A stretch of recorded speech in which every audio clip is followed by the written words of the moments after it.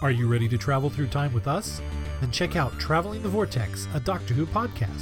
For nearly 7 years and more than 500 episodes, we've traveled from one end of the vortex to the other, making different stops with different doctors, reviewing everything from TV stories to audio plays, from books to comics, and more.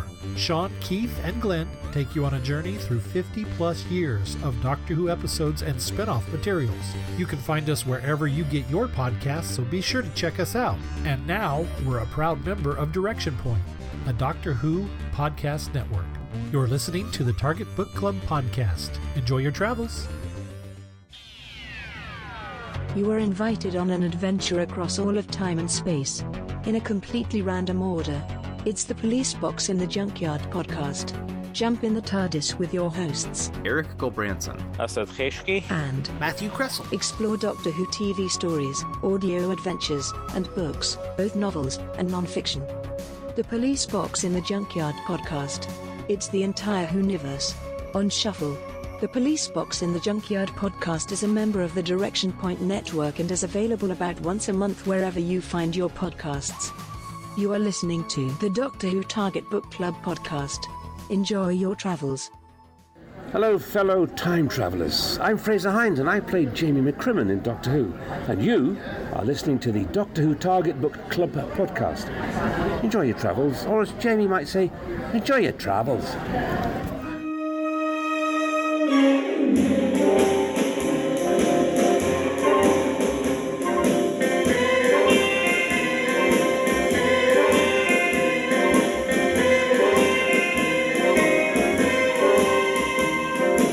Hello, fellow time travelers, and welcome back to the Doctor Who Target Book Club, the podcast in which we undertake the foolish task of discussing in story order all the Doctor Who novelizations. My name is Tony Whitt, and today we have an only partially foolish three-person discussion panel, including our so-called expert who's been a Who fan since 1979. That would be me. There's our intermediate-level casual fan who's seen several episodes but has not previously read any of the books until these podcasts, and this time it's the worthy Dalton Hughes. Hello, Dalton. Hello. And finally, we welcome back to the podcast someone who was here at the very beginning, the very first guest panelist we ever had on this show, Danny Celadon. Hello, Danny. Hello, everyone. Now, if you're wondering why I'm saying all this stuff about foolishness, it's because originally this was supposed to go out as our April Fool's episode, but real-world concerns came in, and we got fooled, all right? And so we don't have an April Fool's episode, so you're hearing this long after the fact, so ignore all that business. So if you like what you're hearing, though I somehow doubt it now, please check out our Patreon page at patreon.com/DWTargetBC. Depending on the amount you give per month, you'll receive, among other possible goodies, mugs and t-shirts with our logos on them, just like giving to BBS, but not a Target book. Since we know you have so many of those, you're keeping them in a trans-dimensional blue shed in your back garden just to say thank you for being willing to help us stay on the virtual air. And as usual, we'd like to thank our regular patrons, Bart Lammy, Rick Taylor, Toby Bengelsdorf, the Video Junkyard Podcast, the Doctor Who Collectors Podcast, Hans Wax, Stephen Pickering, James Sumnall, Dave Davis, and Simon Painter. Thank you all. Thank you. Thank you. And we also have our Goodreads discussion group where you, the listener, can discuss upcoming books and previous podcasts. You can find us there at tinyurl.com/Y7KMASPR. In fact, we expect you to. Now, you may be wondering why I called this a foolish task, and it's not just because this was a planned release for April Fool's Day, because why the hell not? Appropriately enough for the holiday, or whatever the hell it is, we're doing a new installment of Technically Target, with a novelization that is neither a Target novelization nor a novelization of a televised story. Did I say novelization? Boy, that's getting harder to say. Today we present to you D.R. Who and the Daleks by Alan Smithee. My favorite author. Yes, the well-known writer Alan Smithee. Without further ado, here are some fast facts. Doctor Who and the Daleks, adapted by Alan Smithee from the movie that premiered on 6/25/65, from a script by Milton Subotsky based on the televised story by Terry Nation, published by Obverse Books in April 2019. As of this recording in April of 2022, this title is currently in print and available as an ebook, 112 pages. First of all, don't let the name Alan Smithee fool you. That is indeed the traditional pseudonym used by film directors who want to distance themselves from a work they are not proud of, but in this case it's being used simply as a clever nom de plume for the professional writer behind it, and maybe even for legal purposes. Ian McLaughlin, who has written several novels based in the Doctor Who universe, is the person behind this one. Though if you go to his official website where this and the other 3 Alan Smithy books are listed, actually there's more than just 4, he says the names on these books are Alan Smithy, David Agnew, and Robin Bland, so that must be who wrote them, mustn't it? As it goes, I designed the covers for these. Yeah, so that's fairly cheeky of him because he did more than design the covers for them. He actually wrote under all of those pseudonyms, and we recognize those other 2 pseudonyms as being the BBC in-house pseudonym David Agnew, and Robin Bland, the one that Terrance Dicks specifically asked for Brain of Morbius. Very cheeky, but understandable, given that these books, which you can order right now from Obverse Books website at obversebooks.co.uk. That's Obverse, by the way, Obverse. These books are not officially licensed, and the profits all go to charity. The book was originally published along with other books published by Obverse Books to raise funds for the author Tommy Dobavand, who had been suffering from inoperable throat cancer and who died in May of 2019 at the age of 52. The copy we're reading was donated to us by our patron James Sumnall back in October, and we're just now able to do it for you, so thank you, James. I'm sorry it's been so long, but we finally got round to it. I've since gone back to the Obverse Books site, and I picked up ebooks of the other 3 releases. Yes, you heard that right. There are 4 of these Doctor Who books by Alan Smithy, with another 3 under the name David Agnew. This is a novelization of the 1965 Doctor Who and the Daleks movie with Peter Cushing playing Doctor Who, and yes, that is his name. And the second movie, Daleks Invasion Earth 2150 AD, has also been novelized, but there are also novels of Doctor Who and the Icemen from Mars, The 10th Planet Invades the Moonbase, Doctor Who and the Yeti Invasion of London, Doctor Who and the Auton Attack, and Doctor Who and the Curse of the Demons. I know for sure we will do the second book eventually, but it'll be up to our listeners whether they want us to do the others. I plan on reading them all just for the lulz. Producer Milton Subotsky wrote the screenplay for the movie, which cleaves mostly faithfully to the original televised Dalek story, except for 2 notable differences. One is that while the televised story was 7 episodes long, the movie clocks in at just 1 hour and 22 minutes. The other is that the main character is indeed named Doctor Who, and he's not an alien. He is instead an eccentric inventor with an odd name who has invented a ship called TARDIS, that's capital T with all the other letters lowercase, who has 2 granddaughters, Susan and Barbara, the latter of which is dating Ian Chesterton. Oh, and Susan's 12 in this version, though she acts much older than 12, most of the time anyway. Not always, unfortunately. McLaughlin's book cleaves very closely to the movie version, but it also drops in references to the expanded Doctor Who universe, not to mention several lovely tributes to David Whittaker's original novelization of the TV story, which Danny was part of our discussion of way back when we started this whole project. And it itself was a loose adaptation of what we actually got on screen, at least initially, so there's a lot of looseness going on. Uh-oh. There is no back cover, so we have no dramatic reading to give you this time, which is actually kind of a blessing, to be honest. So, Dalton, what was your first impression when I shot this thing at you? Seeing as how I didn't read the first book because I wasn't on that episode, but I have gone back and watched the first story.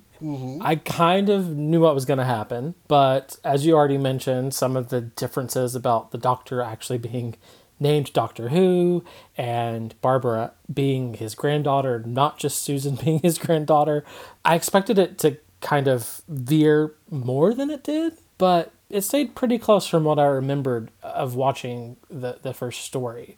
So yeah, I was kind of expecting something different, but I wasn't too disappointed. Okay. And Danny, what was your first impression? You know, upon reading this, a lot of questions came up for me. I do remember what this is based on. However, I feel like this is really like a stripped down version of that story. It's kind of hard to put into words. Something's missing, you know? Mm-hmm. Something's definitely missing. It's William Hartnell and company, probably. Yeah, it's just there's so much missing, and it just brings up more questions, you know, as you get along into the story. So it's, I don't know, it kind of threw me for a loop. Well, I think part of your problem might be that you're familiar with the original story, and you're also familiar with the Peter Cushing movie that this is based on. Yes. So Yes. those two parallel narratives are going on, and as Dalton pointed out, this has got most of it, but it hasn't got all of it, obviously, and that's kind of a good thing. So where do we start with this? Dalton, I defer to you. Well, like I already said, the fact that the Doctor is being referred to as Doctor Who threw me off for the whole book. Really? Every time I read it, I was like, that is not right. Yeah. But that's because I've been reading these books with you for almost 5 years. So, like, I'm so used to the Doctor being referred to as the Doctor and the TARDIS being referred to as the TARDIS, not just TARDIS. Mm-hmm. So those disconnects kept messing with me the whole way through. Susan was a little different than the Susan that I remembered, but she was close enough, thinking way back of the stories that she was in that I read. She still kind of annoyed me the way I remember her annoying me. But she is younger than she was in those. So I get that. She's kind of being like the annoying little sister to Barbara. Oh, yes. So much so. The four main characters are the biggest changes because otherwise it's almost exactly the same story, but you're right. In fact, when Riff Tracks did a version of the Peter Cushing movie, that was part of their commentary. That Bill Corbett, from the very beginning, was like, oh, but where's the theme? Where's the long scarf? And was basically comparing it to the TV version. It's like, this isn't the TV version. Oh, wow. This is very much not the TV version. Which one of the Doctors? Peter Cushing, the guy who played Grand Moff Tarkin in Star Wars? The grandest Tarkin. And the Mafia. But wait, which Doctor was he? I know every single one of them so well. Their numbers, their eras, the actors who played them, their quirks.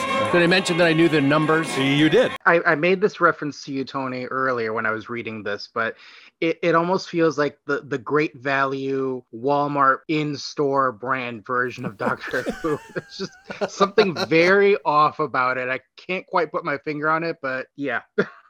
It's a bit like getting one of those Chinese knockoff RoboCop dolls, and it's Robert Cop or whatever they're called.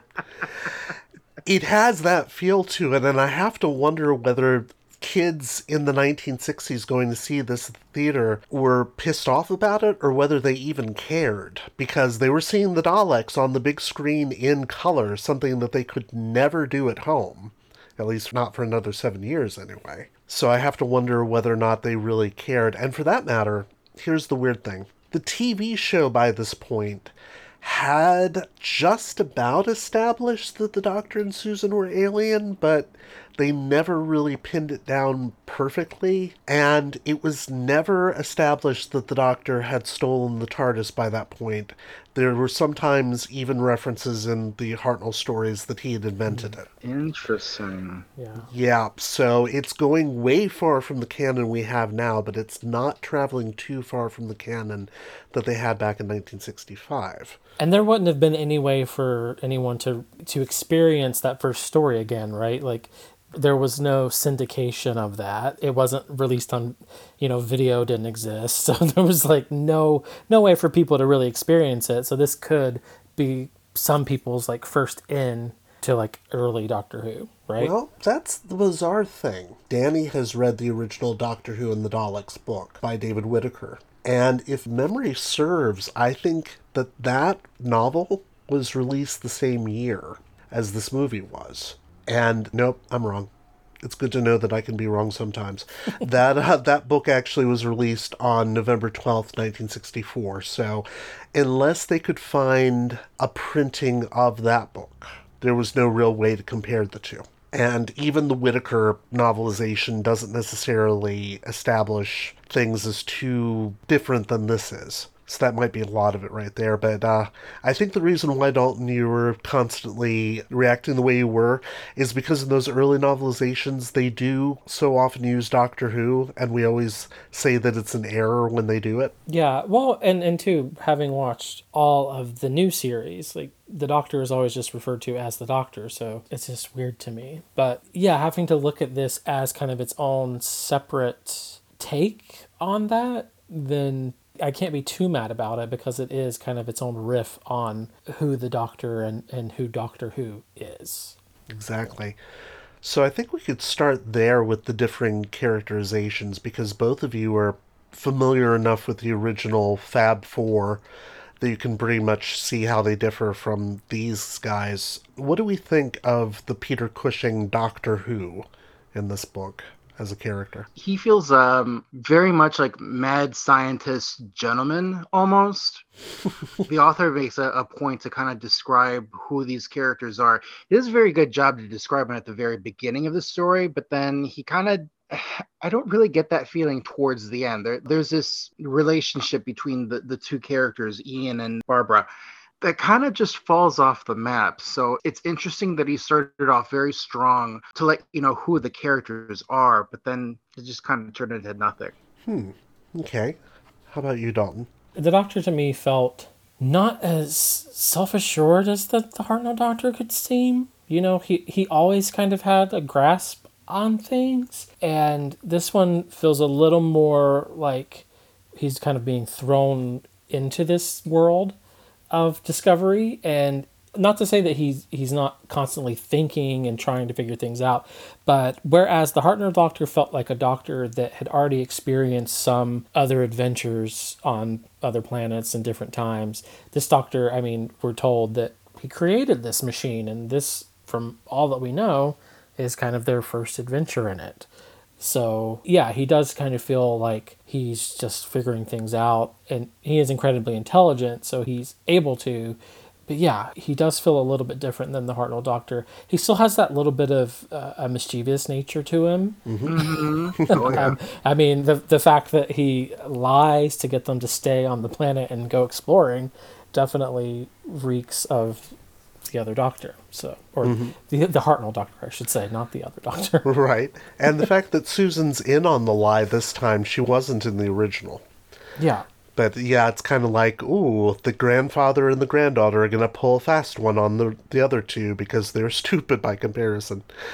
Yeah, he definitely does feel different in that regard. Mm-hmm. And you're right, this is their first adventure. In fact, about the only thing we know about Doctor Who, apart from the fact that he even is said in the text to have an odd name, is that he's old. He's referred to as old lad, old buffer, old fellow, old chap. Old yeller. Yes, might as well. Because, God, it just keeps going on and on with his age. And it's like, well, yeah, this is an old doctor. Not as old as the Hartnell Doctor, but then, you know, who is? So that's where the Doctor differs. He's definitely a softer character than the Hartnell Doctor, even though he ends up doing much the same things, and in much the same order, come to think of it. What about Susan? The little monster that she is. I was going to say, her relationship with Ian is so just wrong. Like, she just hates him for no reason right off the bat. And yeah, it just seems so off. It's just like, why? Why are you being like this? Like, what has he done to make you hate him as much as it seems like you do? Why do we think they may have done the character that way? Oh, I'm wondering if it has to do with, there's a lot of references in this book to like Tom and Jerry and Quatermass and Professor X, and I'm wondering if they're just trying to capture like every age range. Little brother, big brother, anyone can enjoy this movie. I think that might be a lot of it. It's also telling that some of the earliest Doctor Who comic strips had the Doctor, the Hartnell Doctor, traveling not with Ian, Barbara, Susan at all, but with his grandchildren John and Gillian. And so I'm wondering if that's a bit of identification that the screenwriter's trying to do to say, okay, kids in the audience, you would be Susan because she's smart and she gets one over on the stupid people, and she's the doctor's granddaughter, so she's immediately the coolest kid in the room, even though she's far from it. She's the one that everyone would want to be. Yeah. Yeah, exactly. She'd be the audience identification character, whereas Ian would probably be the audience identification character for the adults in the audience who have no idea what the hell is going on. Yeah. Because Ian does not. Yeah, we need to talk about Ian, don't we? Yes. What did you think? So annoying. Okay. The way that he's characterized, the way that he is basically used. Okay, one, the idea of the romance with Barbara feels wrong. Mm-hmm. Yeah. Again, because I'm identifying this Ian and Barbara with the Ian and Barbara that I know so much better. So that already feels weird, and we've already talked about how I feel about them possibly being together. Yep, you're not a fan of the shipping. Not a fan of the shipping. I kind of get it, but I'm still like, no. But this immediately starts off being like, nope, they're dating for real. It's happening.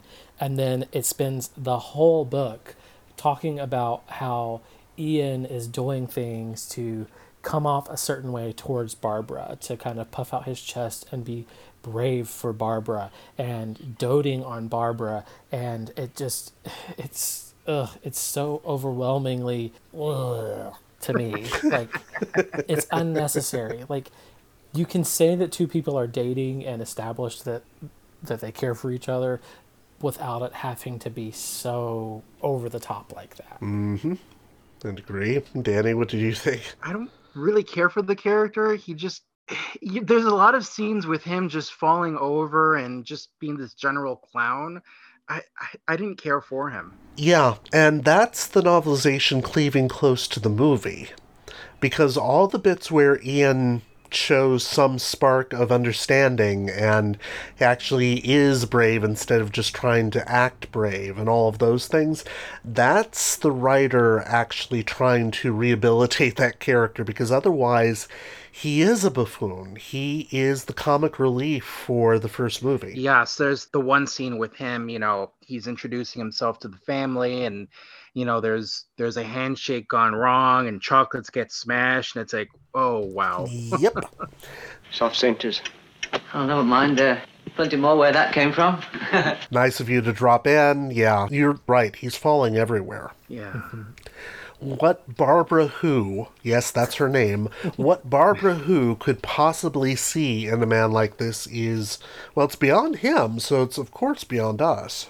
Believe it or not, though, Dalton, he's better on the page than he is on screen. Oh, jeez. And that's not me, by the way, before we get angry letters, that is not me saying anything against the actor Roy Castle, God bless his soul, because he did a marvelous comedic performance, but it was a comedic performance, and it was always meant to be. So, yeah, that's the author trying to rehabilitate that character.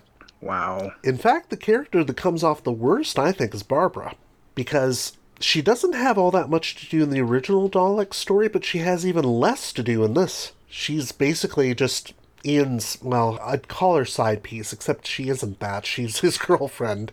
Let's not use vulgar 2022 terms for it, but she's essentially just the love interest. And she's not even the love interest for one of the Thals as she is in the original story. So that's gone. What did you all think of her? Yeah, she's forgettable. I'm so used to Barbara being the thinking person, being the companion that, again, like the Doctor, was always trying to figure things out and trying to do what she can to get them out of the situations they're in, whereas this Barbara just feels like wallpaper.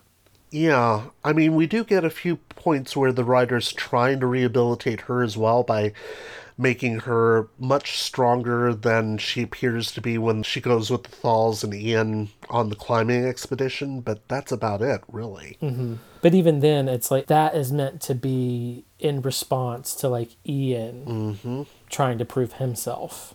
Yeah. it's less about Barbara and more about Ian. Well, that almost makes a bit of sense given that most of the book is told from Ian's point of view. I mean, unlike the Whitaker novelization where it is Ian's point of view because he's the first person narrator for it. But at least in this case, yeah, you could kind of make an argument for it, but And how old are they supposed to be? Late 20s, I always thought. Really? Yeah. Well, believe it or not, that's how old Ian and Barbara were supposed to be in the series, but that's not the case for the actors on screen because they were both in their early to mid-30s at the time. Whereas the other versions of Barbara and Ian felt like they could be in their late 20s, this version of Barbara and Ian feel like they're teenagers to me. Really? They feel like they're maybe like 18, 19. Oh. Yes, that's what I got too. Really? Yeah, like they feel like maybe early college age, but I didn't feel like the same kind of maturity that I got from the other version of Barbara and Ian. Like they feel very green, they feel very like cutesy. Well, I think a lot of that makes sense because unlike the TV versions of themselves, they don't seem to have careers. They're not teachers in the same way that they are on screen. I'm looking it up right now, and Roy Castle, who played Ian, was 32 when he did this role. Wow. Yeah. So if we're going by that, if we're aging the character by the actor, then he was 32, and Jenny Linden, who played Barbara, was, almost exactly the same age. She was only a few years younger, but she was also in her 30s.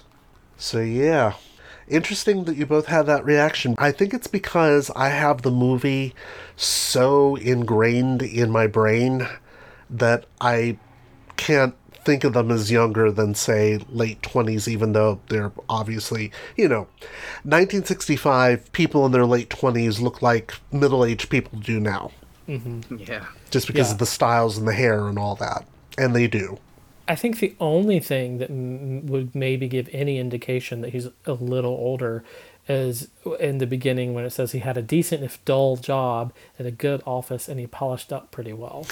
But even that, I mean, he could have finished school and instead of going to university, he could have just started working. Yeah. He still could be young. Yeah. Relatively young. Mm-hmm. But exactly. Well, let's talk about the Daleks then, because we already know that our main characters are changed out of all recognition. What about the Daleks? How do they compare to the Pepper Potts that we know and hate?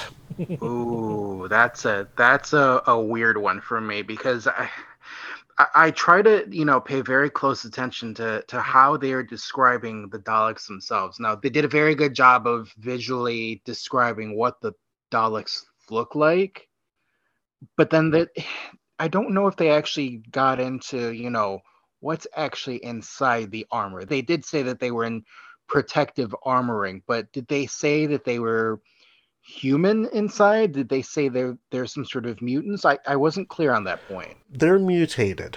They're not as fully mutated as they'll get later because, continuity and all that. At this point, though, think of them as like dwarven, misshapen humanoid forms with claws and such. Yeah. Oh, wow. But I think even then they didn't really go into detail about that. No. They did say that there was something organic inside of that casing, but yeah, they don't really describe it. Yeah. In fact, that's again cleaving directly to the original televised story where you only saw a little claw come out from beneath the cloak or whatever it is and then die. The first casualty of Doctor Who's travels in time and space. You can assume that there's some space in there, though, since Ian is shoved in one yes. and carted around, so...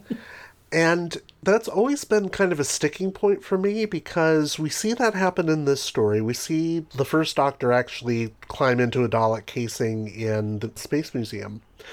And then we never see it again until the new series. And then it's just bizarre because you have the Dalek mutant actually pulling a full-grown human being into the casing where it shouldn't actually fit, and it's like it's bigger on the inside or something. You have to wonder.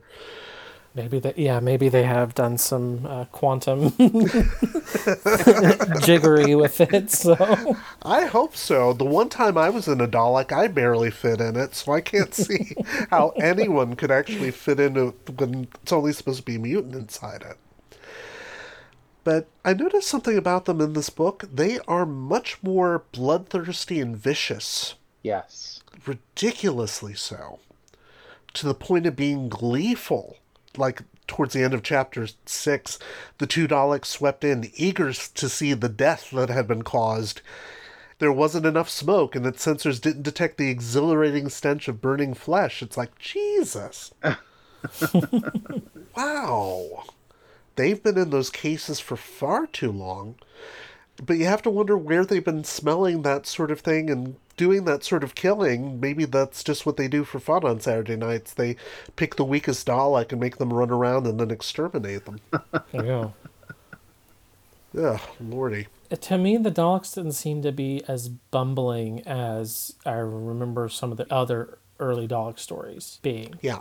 I remember us in past episodes talking about how the Daleks seem kind of comedic, the way that they're dealt with and the way that they're kind of a point of humor.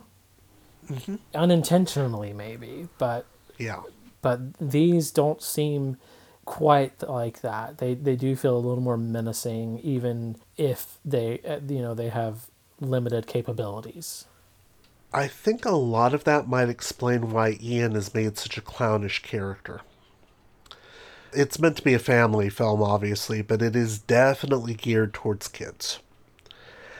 And that's why the Daleks are bright and colorful, but they're also just a little bit more menacing, and then you've got Ian providing comic relief, so the Daleks themselves don't really provide much in the way of comic relief at all. Not that they did in the original story.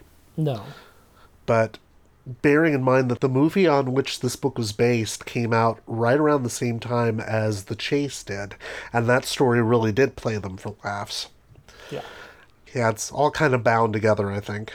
Danny, you mentioned something to me about the description of the Thals and their Egyptian makeup. Yeah, so I went down just a little bit of a rabbit hole, just because I was interested in how the author described what the Thals look like. That they had Egyptian-like eye makeup, and there's a gold tunic and gold pants and leather boots, and just out of curiosity, I wanted to see what the character looked like, and both in the movie and there was the episode as well, right? Right. The actor who played it, just out of curiosity, found that the actor who played it was the same actor who plays the character in Star Trek: The Next Generation. Oh, really? Yes. Up the Long Ladder. Oh, seriously? Yes. Now, we're brewing poachine, but we need to find a way to heat it without this bloody ship firing bloody lightning bolts at us. You can obtain spirituous liquors from the food dispensers. Oh, no. It's not that synthahol bilge that O'Brien offered me, is it? No. If you wish, it can be real alcohol. Good. With all the deleterious effects intact. As it should be. Dalton, I don't know if you've done a Google search, but if you do a Google search for Thals and 1965, it'll probably come right up. Wow, it looks like Mimi from Dr. Drew. Or from the Drew Carey Show, I mean, not Dr. Drew. Yes! It really, yeah, that style of makeup is just so over the top. Obviously, they don't have that style of makeup in the original story, but they do on screen because, well, for a couple of reasons. One, it's the big screen, it's in color. That's one of the big selling points. And two, and I think this is why it is emphasized so much in the book, we have to explain why it is that each and every Thal has a compact mirror. Yes. What? Because why would they? Doctor Who's main attack on the Dalek City is to use all the mirrors that the Thals have to screw with the sensors. Yes. Yes, but that means that all the Thals have compact mirrors, and of course they do, because they all have this stupid-ass makeup. Yeah, they need to keep checking and making sure. Yes, they are all starving. We're told that they're starving, and that they've lost several people along the way, but goddamn did they ever leave a fabulous-looking corpse every single time. Yeah. Oh, it's one of those plot points that you're just like, okay, I kind of see now where it would make sense that they would all have mirrors, but really? Seriously? Oh, God. There are also some bits in here where the writer has amplified or changed a couple plot points, which I think is pretty clever. Such as when Susan is writing the note to Aladon and saying, come into the city, the Daleks will give you food. She makes certain letters in the note fractionally larger so that they spell out the words, "It is a trap." Oh. Which doesn't happen in the movie. Which is pretty clever, but it raises a very obvious question. Yes. And you know what I'm going to say. Of course. In our universe, the TARDIS translates everything, but how do the Daleks and the Thals understand the Who family at all, or vice versa, much less their writing, because the TARDIS is not the TARDIS. TARDIS. How are they understanding? Yes. TARDIS. How are they understanding each other? Otherwise, it's very clever. Yeah. Yeah, too bad it doesn't work. Yeah, it doesn't work at all. Yeah. In fact, it says in Aladin's case, it meant that he noticed that the letters were not at all even, but he ignored them, dismissing them as a product of Susan's young age. It's like, oh, don't you be dissing Susan like that. Yeah, I love it. Like, she's just young and her handwriting's poor. Yeah. And there's one other big thing that the writer actually makes some allowance for. Because they couldn't do the negative effect on screen for some reason, because the way they did the Dalek extermination effect on TV was just by turning the aperture up on the camera so that it went into a negative. Mm-hmm. And they couldn't achieve that on film and in color. So they decided also that instead of giving them fire throwers, which had been thought of, and they thought that it would be way too scary for kids, they'd give the Daleks fire extinguishers. Oh, wow. So they spray steam. Yeah. Everyone who gets killed by steam. But in the book, where it's explained to us that they do have energy weapons, but the steam that we're seeing is from the Dalek rays superheating the air. Interesting. Which just about works. And in fact, it makes it a little scarier because that means that their death rays are invisible, but the effect of the death rays aren't. They're hot enough that they can steam up the air and presumably do some real major damage to a human body as well. Or a Thal body, whatever. What did we not like? Well, I already talked about not liking the Ian and Barbara situation and the doting and all of that. So right. There's so much running around in this story. I kind of got lost on some of the details. Now, at the very start, the Daleks want one of the girls to accompany them outside to get drugs to counter the radiation. But it's like, wait, how do they know that it's there?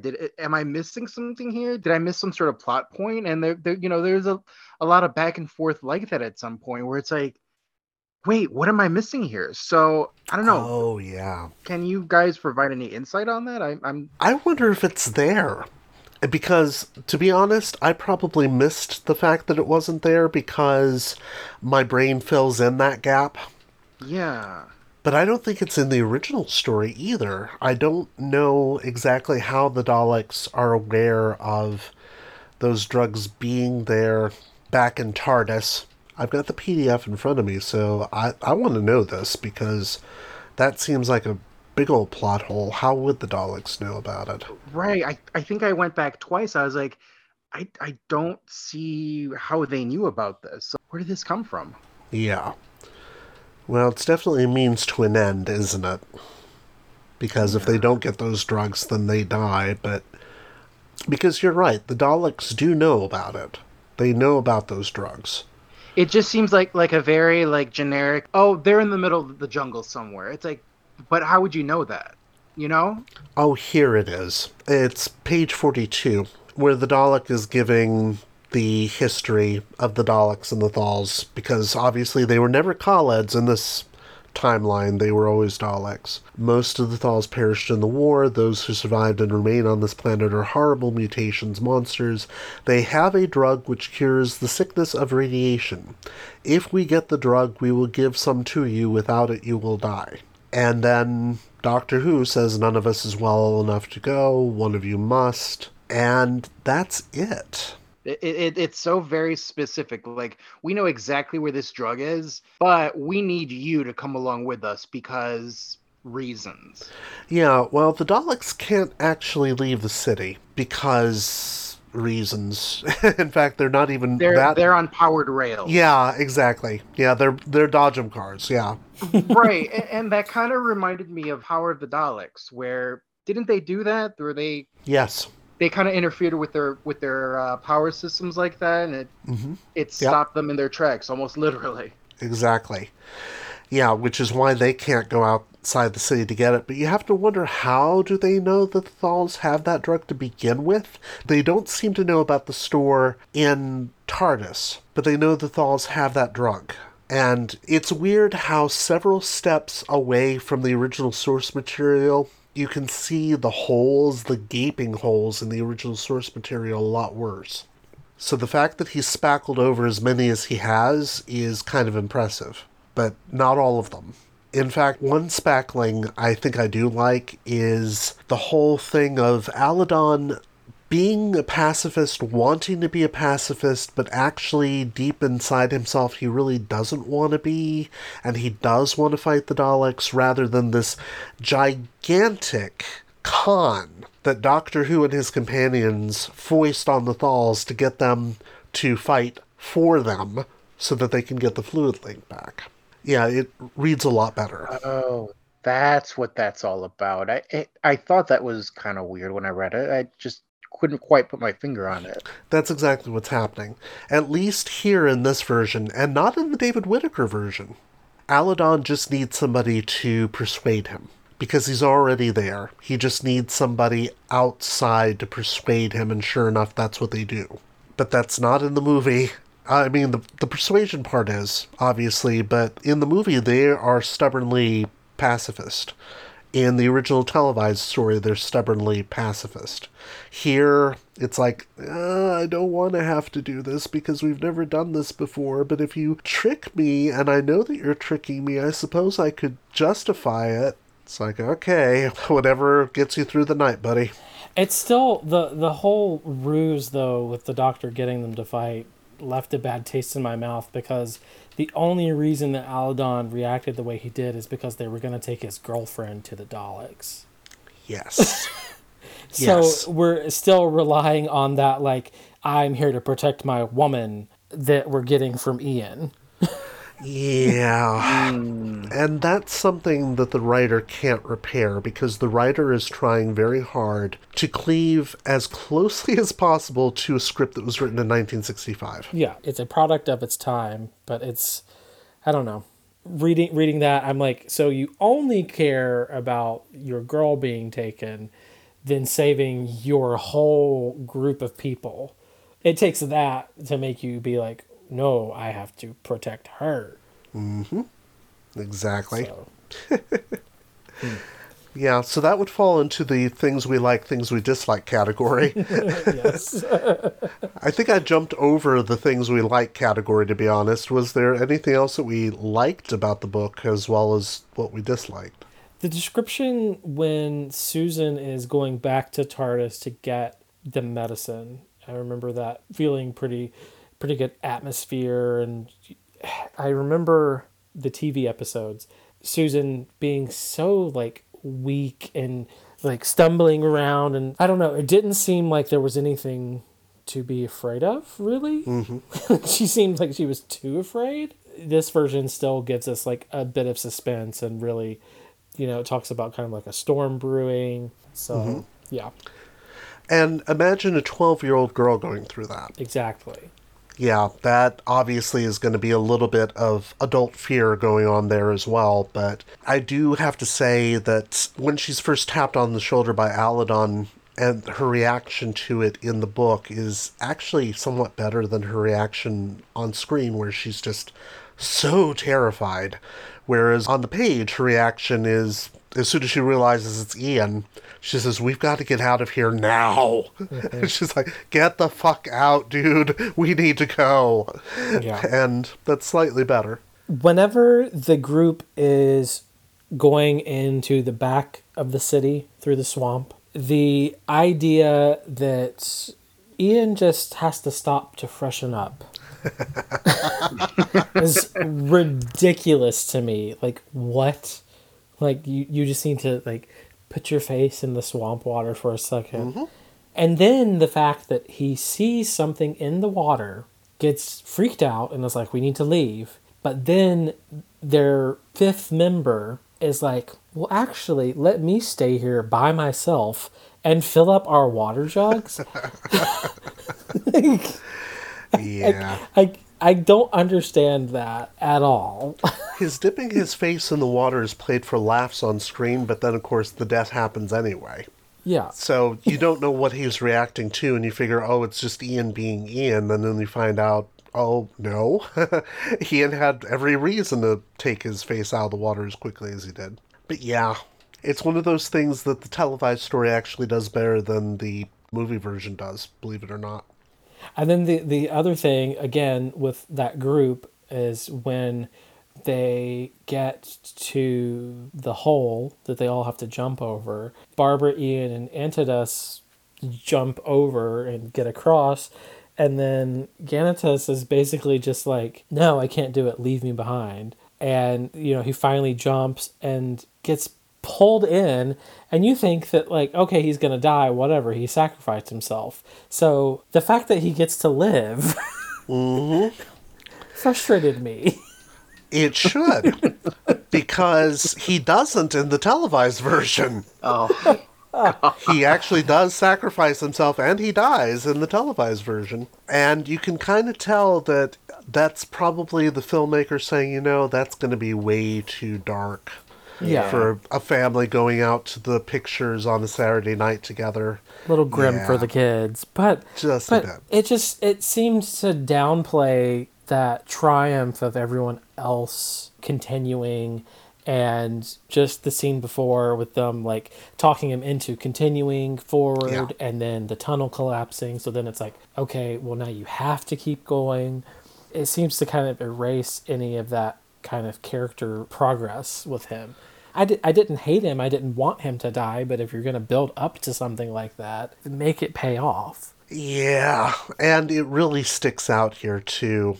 In fact, I'm kind of surprised that whole subplot is still there, but in the televised version, that whole thing takes up most of episode 6. So I think also they were trying to cut it down as much as they could, and they managed it.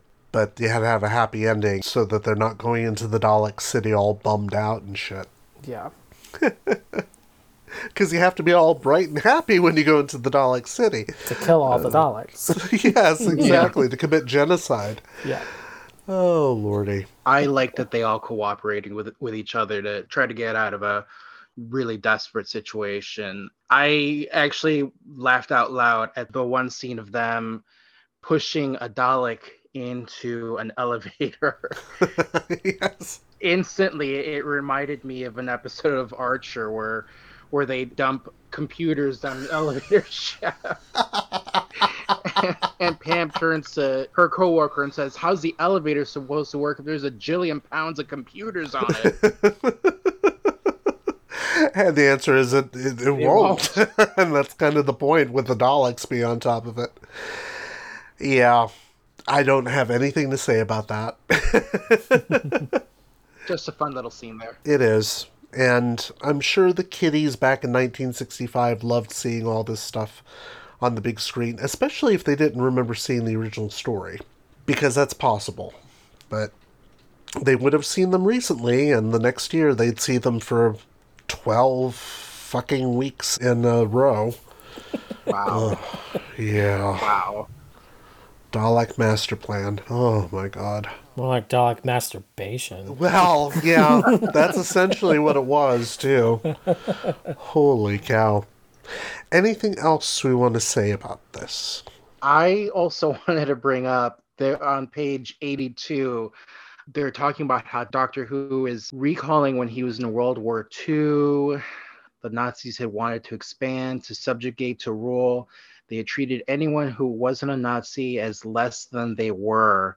He had read about the trials at Nuremberg with a sick feeling. So this really does give you it's Doctor Who as if he were a human. It's during that time period. It's just very odd because the Doctor that we know and love is very different, just kind of observing humanity and doesn't have personal experiences where he's gone through our wars. So it's an interesting take to make the character human. Yeah, and that Ian should also have a flashback to the Blitz in the same book.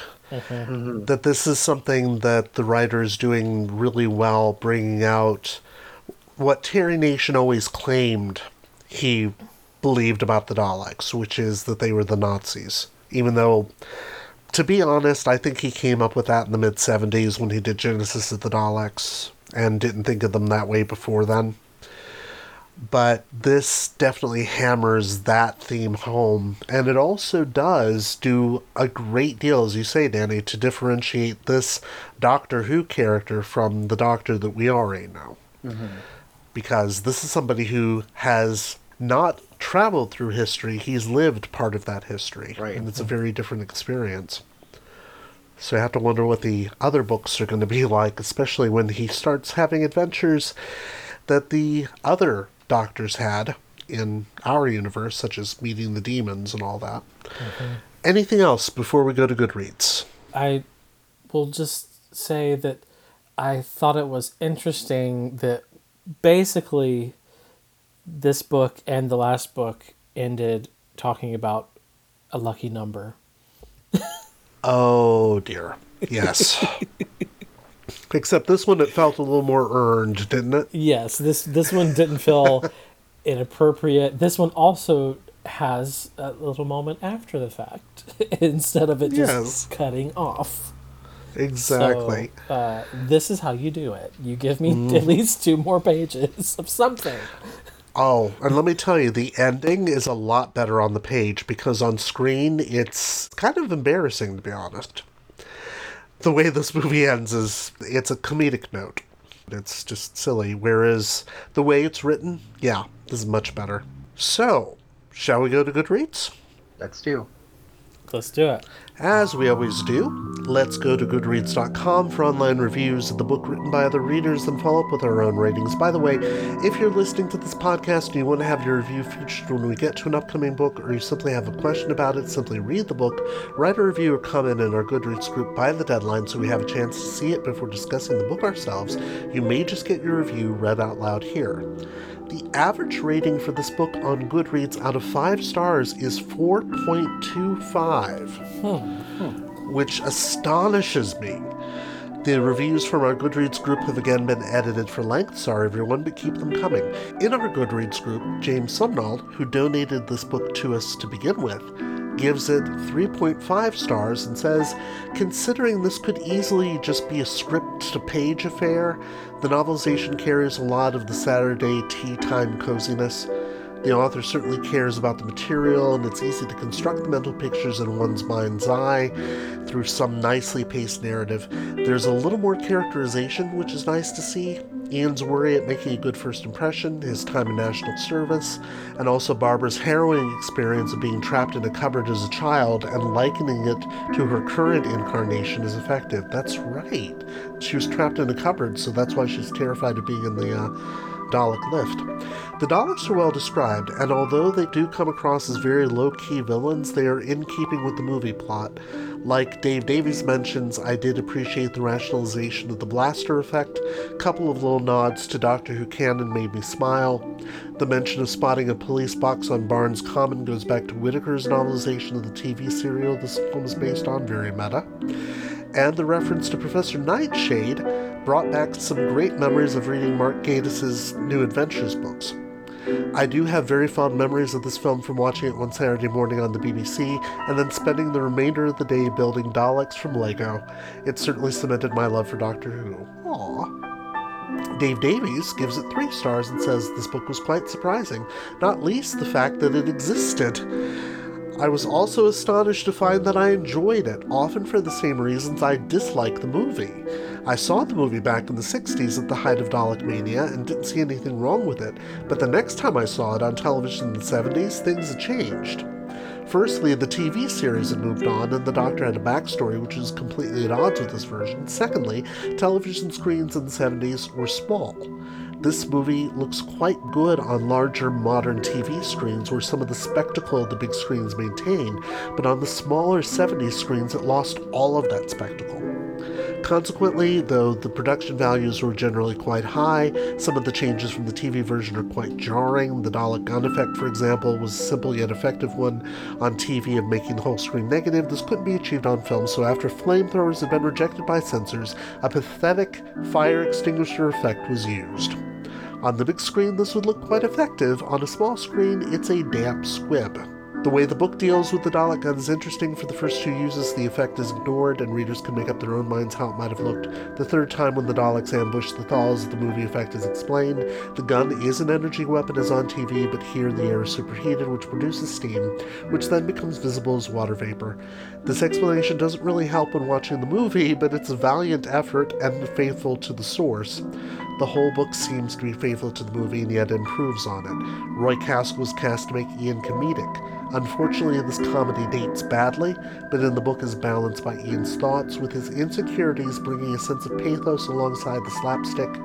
There is depth, too, in Ian's musings about the Nazis, and his recollection of seeing film of the liberation of the concentration camps with all the horror those films exposed.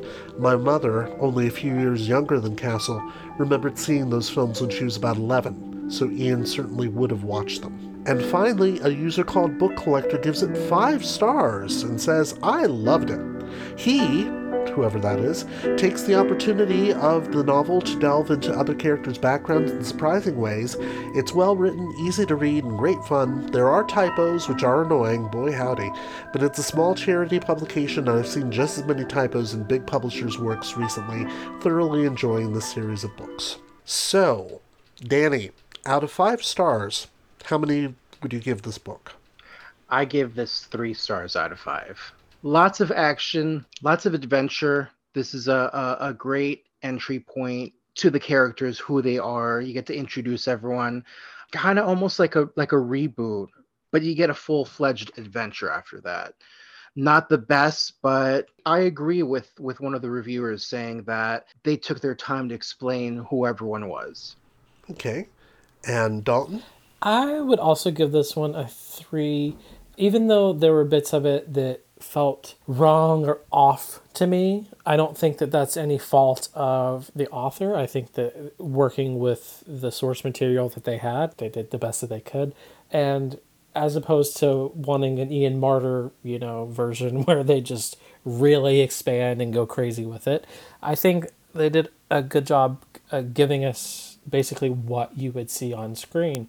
It's not sparkling and beautiful all over, but it gets the job done. So that's why I would give it a 3. It's kind of just right in the middle. Okay. And as for me, I'd agree with James Sumnall on this one. I'd give it a 3.5, mainly because it's just that bit better than the standard novelizations. It does include some nods and winks to Doctor Who continuity, so if you're in the know, you get those little jokes. It also improves on what is, frankly, a lackluster script, because the original script, even though it was 7 episodes long, was pretty engaging. The movie goes by at a fast clip, but as Danny pointed out, it's missing something. It's definitely missing something, whereas this tries to put some stuff back in, and it just about manages it, but not quite. And as you said, Dalton, that's not a failure on the writer's part. That's all to do with the script. That being said, it's going to be very interesting to see what the later books look like, especially as the writer is doing his own material rather than adapting the movie material, such as it is. So, 3.5. All right, well, thank you all. And thank you, fellow time travelers, for giving us your valuable time. Next time we'll be looking at Terrence Dick's novelization of The Nightmare of Eden. And boy, howdy is it a nightmare. In the meantime, if you liked what you've heard here, like us on Facebook at Dr. Who Target Book Club Podcast, all in words no spaces. Also feel free to follow us on Twitter. We're at DWTargetPC, or subscribe to us via the podcast provider of your choice, including Spotify. If all else fails you, and it inevitably will, email me directly at emperadolic@gmail.com with Target Book Club in the subject line so I don't ignore it. Thank you very much for listening. Stay safe and enjoy your travels. Bye-bye. Bye. Bye.